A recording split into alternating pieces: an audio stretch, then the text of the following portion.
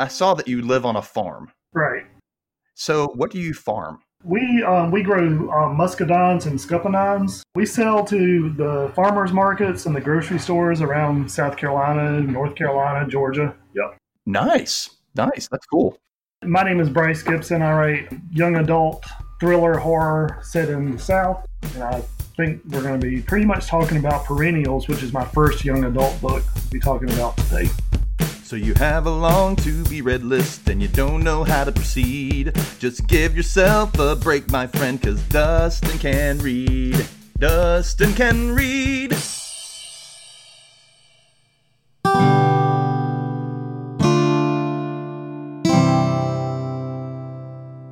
Summer in South Carolina. A time of ripe peaches, crackling bonfires, trips to the lake, and the rural legend of the creature known as the Lizard Man. This year, a very real monster is lurking about. The victims all have one thing in common. They share their names with plants.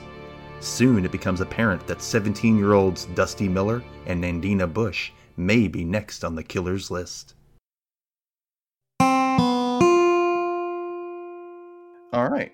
So, Bryce, you've been working your way through the vintage YA horror catalogs, writing for the Horrorbound site, and also studying up on the horror films and with the reviews on Nightmare on Film Street, right? Yep. All right, you've been doing that for a while, actually. Yeah, I've been with the Nightmare on Film Street for, this might be coming up on 3 years with them. And I've been writing for Horrorbound for a couple of years at this point. And I also review indie horror movies for a site called Tennessee Horror also. Oh, that's right. I did see a picture of that on one of your posts, I think. Yeah, and then I also joined recently as a haunt reviewer for haunted houses for this upcoming Halloween season. With that's awesome. They're called Haunt Seekers. So I'll be covering the South Carolina, Georgia region for them. So whoever's the scariest will know because of you. Yeah. You get your hands into it, don't you? You're all about the horror. Oh yeah. Yep. Well, seeing as that it was your first YA, and it's also the longest of the County Line horror books that I've seen. Right. I mean, how long did it take you to conceive and write this book? Well, like you said, this was the first of my young adult books. Before Perennials, I did have a regular adult mystery, and then I really started focusing on YA. Was that the Primordial series? Well, actually, the Primordial series it was a horror fantasy 3-book series that actually came before that mystery, and that one I was just kind of learning, trying to. It was my first attempt at writing, so just testing the waters a little bit. Yeah, and then each time has gotten shorter. It's taken me less time each time with each book. Perennials, I want to say from start to finish, from start to publication, with that one, I think it was around 18 months or so. And then each book has taken less time. Like you said, Perennials is the longest of the young adult books, though. Right. Yeah. With the writing, I'm a writer that really focuses on the structure of a book with 3-act structure and divide it up. I have pretty much of a word count in mind before I start writing, and then do a basic outline with the major plot points. To get from this point to this point, I know how many words I need. So I'm really systematic and follow structure with my writing. And it's something after Perennials, that I really have spent a lot of time studying and learning about. I like that. And I love the covers, by the way. Thank you. I love the new covers, that kind of that matte finish. Yeah. It's kind of like really soft feeling in a way, but I do like how yours are all kind of in the same theme of this dark look to them. The same guys designed all of my covers since way back, even with the Primordial series that you brought up. He's designed all of them, and I think he's done a really good job. And he's, like you said, he's done it so that they look branded together as well. They have the similar color themes, and it's nice and spooky too. Just a a kind of a blurry silhouette of a person walking through this kind of tunnel of trees. yeah. I like it. It does feel very country. Yeah, when I look at that cover, to me, it's not a particular character from the book. It could be several of the characters, and that's part of what I like about that cover. Well, it's mainly a feel. It gives Yeah, you a yeah, feeling. It's kind of like old Fear Street books. Like a lot of those had nothing to do with what was going on in the book, right, but it made you right. get a feeling from it. Then you're kind of like, okay, I want to read this. So that's a good spooky, draw in, I think. Yeah. But I wanted to say before we get started on the actual book, which I wanted to just to remind you, I don't know if I told you, but books that are less than 5 years old, and this came out in 2016, correct? Yes. Okay. Yep, 16. So ones that are less than 5 years old and like don't have a movie out or anything, I'm going to refrain from spoiling completely. Okay. I just don't do that. Yeah. I just think, since reading takes time, it's only fair to allow people to get a little bit of this digested, get time to read. Otherwise, it's just fair game for a recap. Yep. So, Okay. All right. but I do want to go into at least the first couple of chapters to kind of get the setup of everything. Okay. And then we'll talk about in vague language. I'm not going to give away the ending of some of the decisions you made throughout the book. Okay. Yep. Well, let's get started. At the beginning, there's a foreword it's a definition of perennials, and it says it's an adjective lasting for an indefinitely long time, enduring. What made me laugh was that it was from dictionary.com and not Webster's or Oxford or something. Yeah. I was like, well, it's modern, I guess, whatever. It just kind of took me by surprise. When we start reading the story, we find out that it mainly takes place in September in Crow County, South Carolina, which is like the center of the state. It's all rural area. The main character, Dusty, lives like 15 miles from the nearest town, which is Crow. So we start actually in the middle of the action. Mm-hmm. And I can just hear creative writer teacher saying, let's just jumpstart this with an exciting incident. And you're like, all right, let's do it. And basically the exciting incident is a woman named Mary Gold got killed, and this is how it happened. We get a glimpse of daily life for Mary as she leaves work, picks up takeout where the hostess comments on her name is like the flower, and she absolutely hates this assessment. She goes home, puts the food away, and is waiting on her boyfriend, Ben, and she notices little yellow flowers on the floor. Of course, they are marigolds. Eye roll. She thinks that Ben came home early and proceeds to follow the trail to the bedroom, which is smothered in marigold. So she notices some movement in the corner of her eye and goes back to the hall to play Ben's little game. Only it's not Ben that grabs her by the neck, trying to hurt her. She pulls free, runs back to the bedroom, locking the door and scrambling for the window. Of course, she's trying to, climb out. And as she is, the killer breaks through the door and pulls her back in and proceeds to stab her as she lays on the bed of petals. I know it's very Drew Barrymore, Janet Leigh. So there's your exciting incident, people. So we go into chapter 2, and it switches to first person perspective, which I found interesting. I thought it was neat. Mm-hmm. And this is Dusty Miller's perspective, right. And he's a good looking guy. He's 17, going into his senior year. He's a runner. He's very fit. He seems to resent his name because of the whole white leafy plant he shares it with, but he mainly seems annoyed with his parents' ignorance of not knowing about the plant before they named him. I'm getting older and noticing more and more how ignorant people are, so I could see this name situation of just happening, to name your kid after a plant can happen. It's sad, but I can see it happening because people are stupid. Here's something I have issue with. His dad, or daddy, as he calls him, thinks Dusty is mysterious and manly.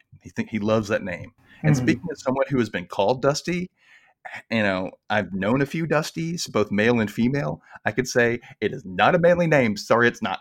I disagree with Dad. I'm sorry.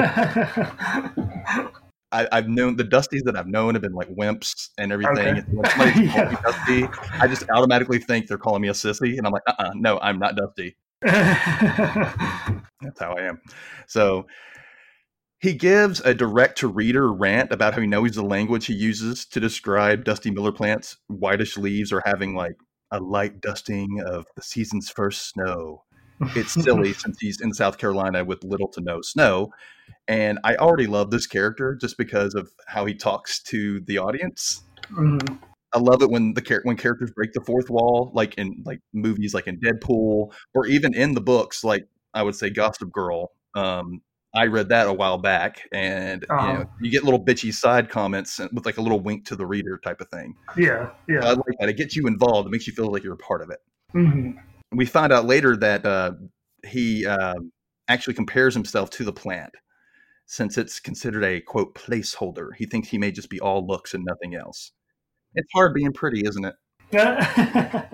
So Dusty's a true country boy. He loves running around the rural areas all by himself. He's totally in love with his town and his state. Good for him.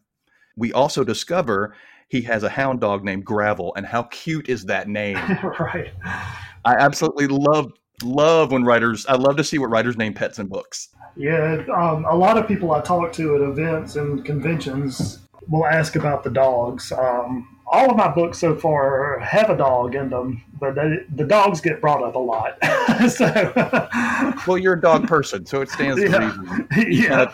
It's a little bit of yourself you're putting in there. Yeah. Well, the setting is very familiar for me. I'm from Mississippi. I don't know if you knew that. Yeah, yeah. I know I don't have as thick of an accent as most Mississippians do, but I am from Mississippi, born and raised. But I've grown up in the suburbs. I wasn't in a rural area. Mm-hmm. But I do have relatives and people I've known who have lived out in the quote middle of nowhere, and the area very well described in the book instantly makes me feel I know where Dusty is. Okay, I'm very familiar with this. So, continuing, he jogs over to his girlfriend Nan's place, and he sees the cops are there, and something bad has happened. He sees all the rose petals all over the ground and remembers Nan's mom's name is Rose, and realizes that the serial killer has come to Crow County. It's so dramatic. I love it. Have you read it in a while, by the way? Well, it's funny. Like you said, this was in 2016. The convention I was at earlier this year at Days of the Dead in Atlanta, somebody who read this book, in the past year or two, she came up to my booth at Days of the Dead in February and said that she read this, she loved it, but she picked it for her book club to read. It was their March or April pick for this year. And she was sitting there telling me all this stuff about the book and her favorite parts and everything. And I probably just had this blank look on my face because a lot of it seemed new to me. I wrote it, but it was like, I remember I know most of the story. Oh, yeah, I totally understand. I was talking with Cameron Chaney about his book, and I was, his was more recently came out. It came out last year. Yeah. But I said, he said it's been a little while since he's read it, but, I doubt it's been as long as you for this one. And I know when I've written a short story or something in the past and I go back, and even though I know the story and the basics and what happened, I'm like, wow, I don't remember writing this really. It's like somebody else took over and told you the story and you completely forgot how you wrote it. One of the questions that she brought up, and I'm not going to say what it was because it's kind of a spoiler toward the end, but one of the things she asked me, she asked me if so-and-so was ever going to happen. Honestly, I didn't even remember that being in the book.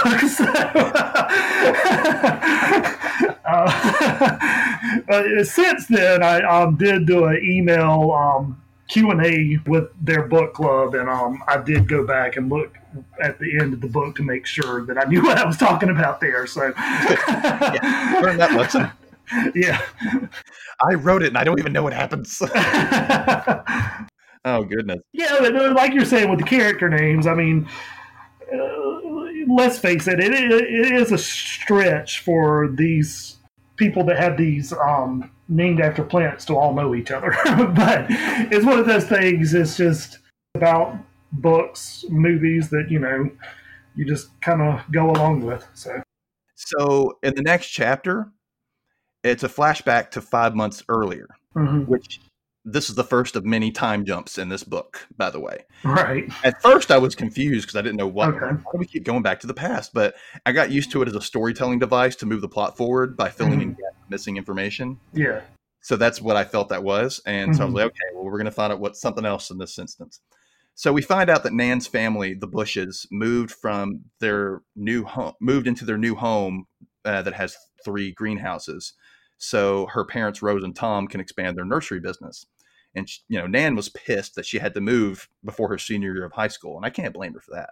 There's a great quote that she has as they're driving in to look at the house or, see the house for the first time. And Nan says, "Oh, look," Nan said and pointed through her window. "A house," she said sarcastically. It was the first he had seen in several miles. "I wonder who lives there. I guess by the process of elimination, they'll be my friend." And I was like, oh, that's such a bitchy teenager thing to say. So Nan, as she's looking out the window, she sees Dusty running, and she secretly snaps a picture of him, which she sends to her oldest and best friend back home in Bishopville, Mala Mujir. Is it Mujir? Yeah, Mujir. Yeah. Mujir. Like a person of color, sounds like, the way she's described, dark-skinned, and her name. Her name is also a plant, of course. Right. A poisonous weed referred to as the, quote, bad woman. Right. And I'm instantly fearful for Mala as a potential victim. Okay. She and Nan had a childhood fantasy of finding a perfect guy with a plant name just like they have, and enter Dusty Miller. It's fate. Even though she doesn't want to admit it, the mystery boy she just snapped a pic of is pretty damn cute. So, of course, later they would be together. So we go back to the present, and Dusty confirms that Nan's mother, Rose, was attacked. However, it may not be what it seems. We learned that the killings have been going on across the state for a while, that the victims all shared names with plants, and the murderer is dubbed as the plant killer. When he arrives at their house, he sees Nan's mom, Rose, laid askew with rose petals specifically arranged around her, it seems. And it turns out she's not dead. Thank God. The ambulance comes and takes her away. And in the hospital, worried about Rose and a possible killer and avoiding the press, dang, this kid has some issues, some instant issues. All of a sudden. So we find out that Rose was actually hit in the head, bludgeoned. The other victims were all stabbed. So, Dusty's mind goes wild. He instantly fears that because of their plant-based names, he and Nan may be next. And that is where I'll stop as far as the plot goes. I don't want to give away too much more, but it's awesome. I don't want to give away because, the time jumps and the info we discover along the way, it helps the story better. And however, I will say that there is more to this than just plant killer deaths. There's small town conspiracies and hidden love affairs. There's the haves and the have-nots situations, which, it definitely happens in small town communities. Right. I mean, how complicated it was to weave these characters in the story in and out, like laying out the mystery basically. With perennials in particular, it's interesting that you brought up the jumping between the third person and the first person. That's something I went back and forth about whether or not I should do. And ultimately, I just decided that was the way the story should be told. So from Dusty's first person POV and then back to the third person for various scenes. Like you were saying, this one, Perennials, is multi-layered with all the events that happen with the killer, as well as what you were saying with the subplots and the way that they're interwoven together. I mean, I think I see you like with a message board and like string and everything, almost like you're doing a reverse like investigation to like everybody. Basically, I mean, which came first? Did the actual killer and the motive, or the idea of a plant killer? Like, what came first? Definitely with this book, just the idea of the killer killing people that have the names of plants. All of my books are really mysteries. They have that mystery element about who the killer is. With Perennials, if I remember correctly, I don't think I knew in my mind who the killer was going to be until I got there. That one was a little bit different for me as far as from what I've done since then. Was it kind of like you let the story tell you who the character or who the killer was? Yeah, more or less. And then some of the things that I had to, with this one in particular, I had to go back and flesh out some of those subplots to bring it all together for the big reveal at the end for it to really make sense. Right, right. That makes sense. And yeah, you had to maybe, okay, wait, I can change this one little element, and that way it ties this in better, kind of thing. Yeah, and I think with perennials, especially, I really focused on the characters and the character arcs and the personal stories more so than that plot. As I was writing, more so than that serial killer plot. I mean, that serial killer plot was always there, but it was kind of in the background. In my mind, Perennials really is kind of a dark coming of age story set during this summer where there's this killer that is targeting people that share the names of plants. So that's Right. kind of the way I look at it. Yeah, and I could see that. I could see that, and it's also kind of like when you said coming of age, it's almost like the transition from being a young adult to an adult because they're all about to hit their senior year of high school. Yeah, I could see that for sure. Were there any characters or situations that you pulled from your real life? Like, you don't have to get too personal or anything if you don't want to share it, but I mean, or if it'll give away spoilers. But was there anything you put in there that you're like, just kind of like a little? Not really intentionally, but I mean there are things in each of my books that I mean are part of my everyday life. I mean I've lived in South Carolina my entire life. For one, I mean I in a very rural area. I want it to seem genuine and real to readers, and if people from areas like that it's relatable to them. And then if you're not from a rural area, I want to present something that is realistic. So that aspect of it is, I mean, I'm very familiar with. And I mean, little things. I do garden, so the whole idea for perennials came. I was planting Dusty Miller plants one day, and I was like, well, this would be a good character name. And then I said, well, what if I write this love story about this guy named Dusty Miller who falls in love with this girl named Nandina Bush? But then, of course, yeah. But then, of course, the horror side of me came in. But then I was like, what if there's this killer that's targeting these people that share names of plants? Could just let them be happy. Just couldn't let them be happy. Just yeah. So I mean, that's literally where the idea for that book came from. It just grew from there. But so there's little stuff like that, and I run also. So Dusty's, the aspect of him running, that's something that I do. It's not, I don't think it's spoiling anything, but there's folklore that's mentioned in the book that is real folklore of South Carolina.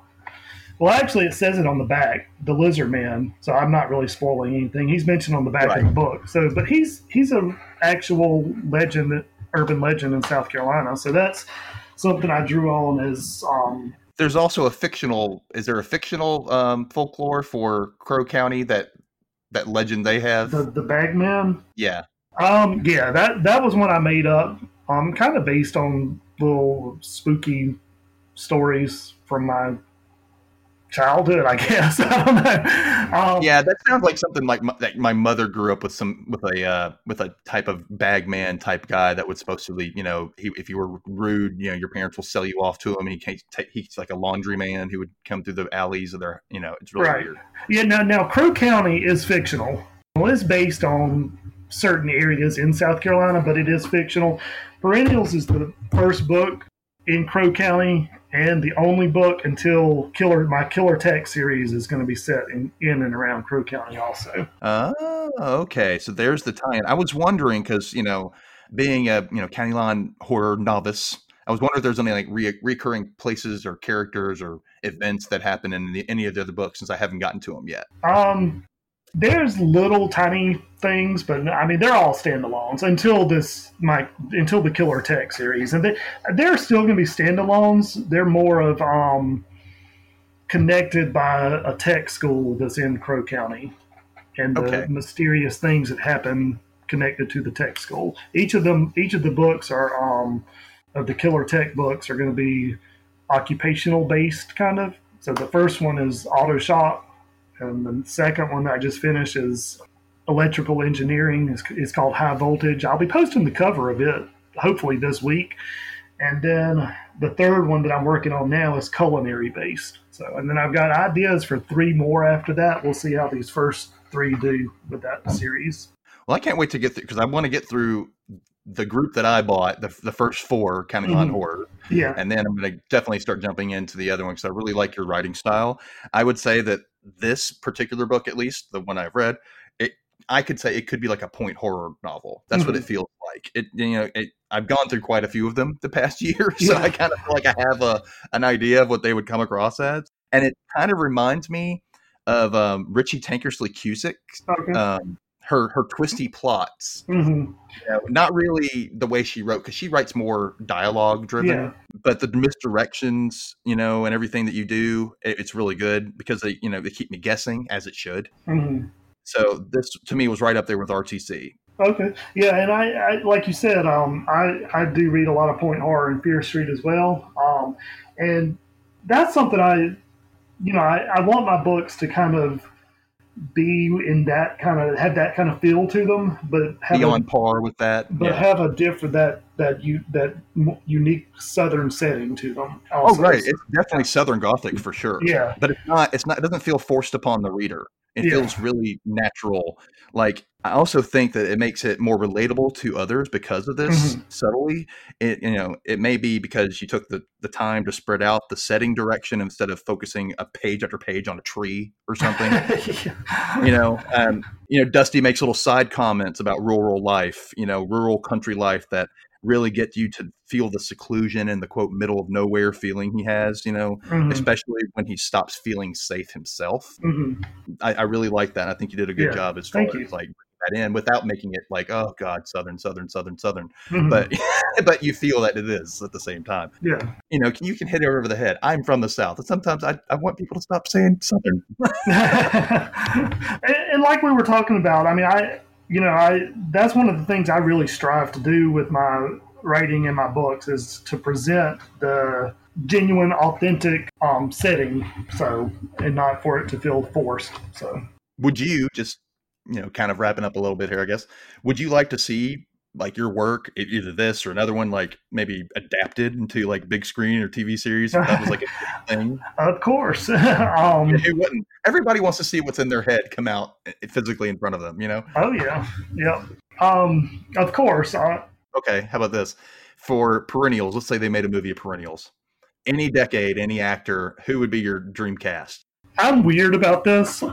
People ask me when I'm reading books, I don't know if I really picture the person like that. It's really weird. I don't know, in any book I read, I don't know if I picture them that detail enough to pick out an actor for them. Well, I think that's probably because you're trying to, as the reader, you're placing yourself in their shoes. So you almost kind of blend yourself with whatever description is given. So, I mean, I don't mean to, leave you hanging there, but I really don't know. I would have to really think about that. I mean, did you have any ideas when you read it?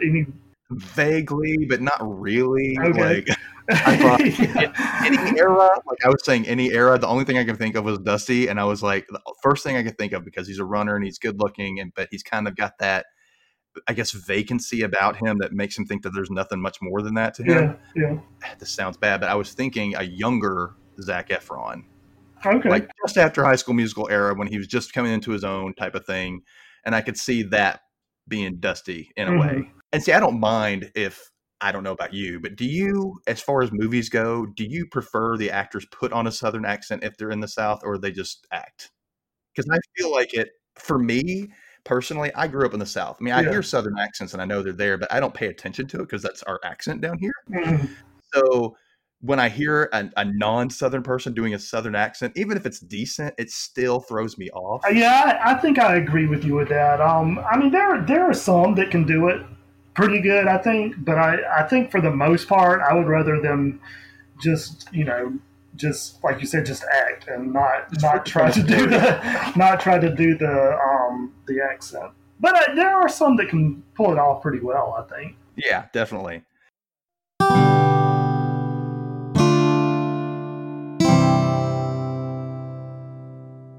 Well, thank you so much for talking to me. Yeah, thank you. I really appreciate it. And I'm glad I read this book. I was like, I'm going to read this book, and it was good. It was really good. I'm really excited for the next one. All right, thank you. I'm not just saying that because I'm talking to you. I promise you, it's really good. So if you want to find out more about Bryce and even order some of his books from his website, go to brycegibsonwriter.com. They're also available on Amazon and digital, but you really want the shirt and the stickers, don't you? Come on. You want it. So, and plus you can get bundles on the site. It's awesome. So also you can find Bryce on social media, on Instagram or Twitter. He's under B. Gibson Writer. Or if you want to look up County Line Horror, on Instagram, it is County Line Horror, or on Twitter, it's Sea Line Horror. Kind of looks like Klein Horror. Yeah. Yeah. Again, thank you so much, Bryce. I really do appreciate it. Yeah, thank you. Have any comments or questions about Perennials or the show in general? Reach out to me on Twitter at Dustin_Holden or Instagram at both Dustin C. Holden and Dustin Can Read. Email me at DustinCanReadPod@gmail.com, and please be sure to subscribe to be alerted of new episodes, as well as rate and comment on iTunes, Spotify, or wherever you listen to the show. Thanks for listening. Until next time, Dustin Can Read.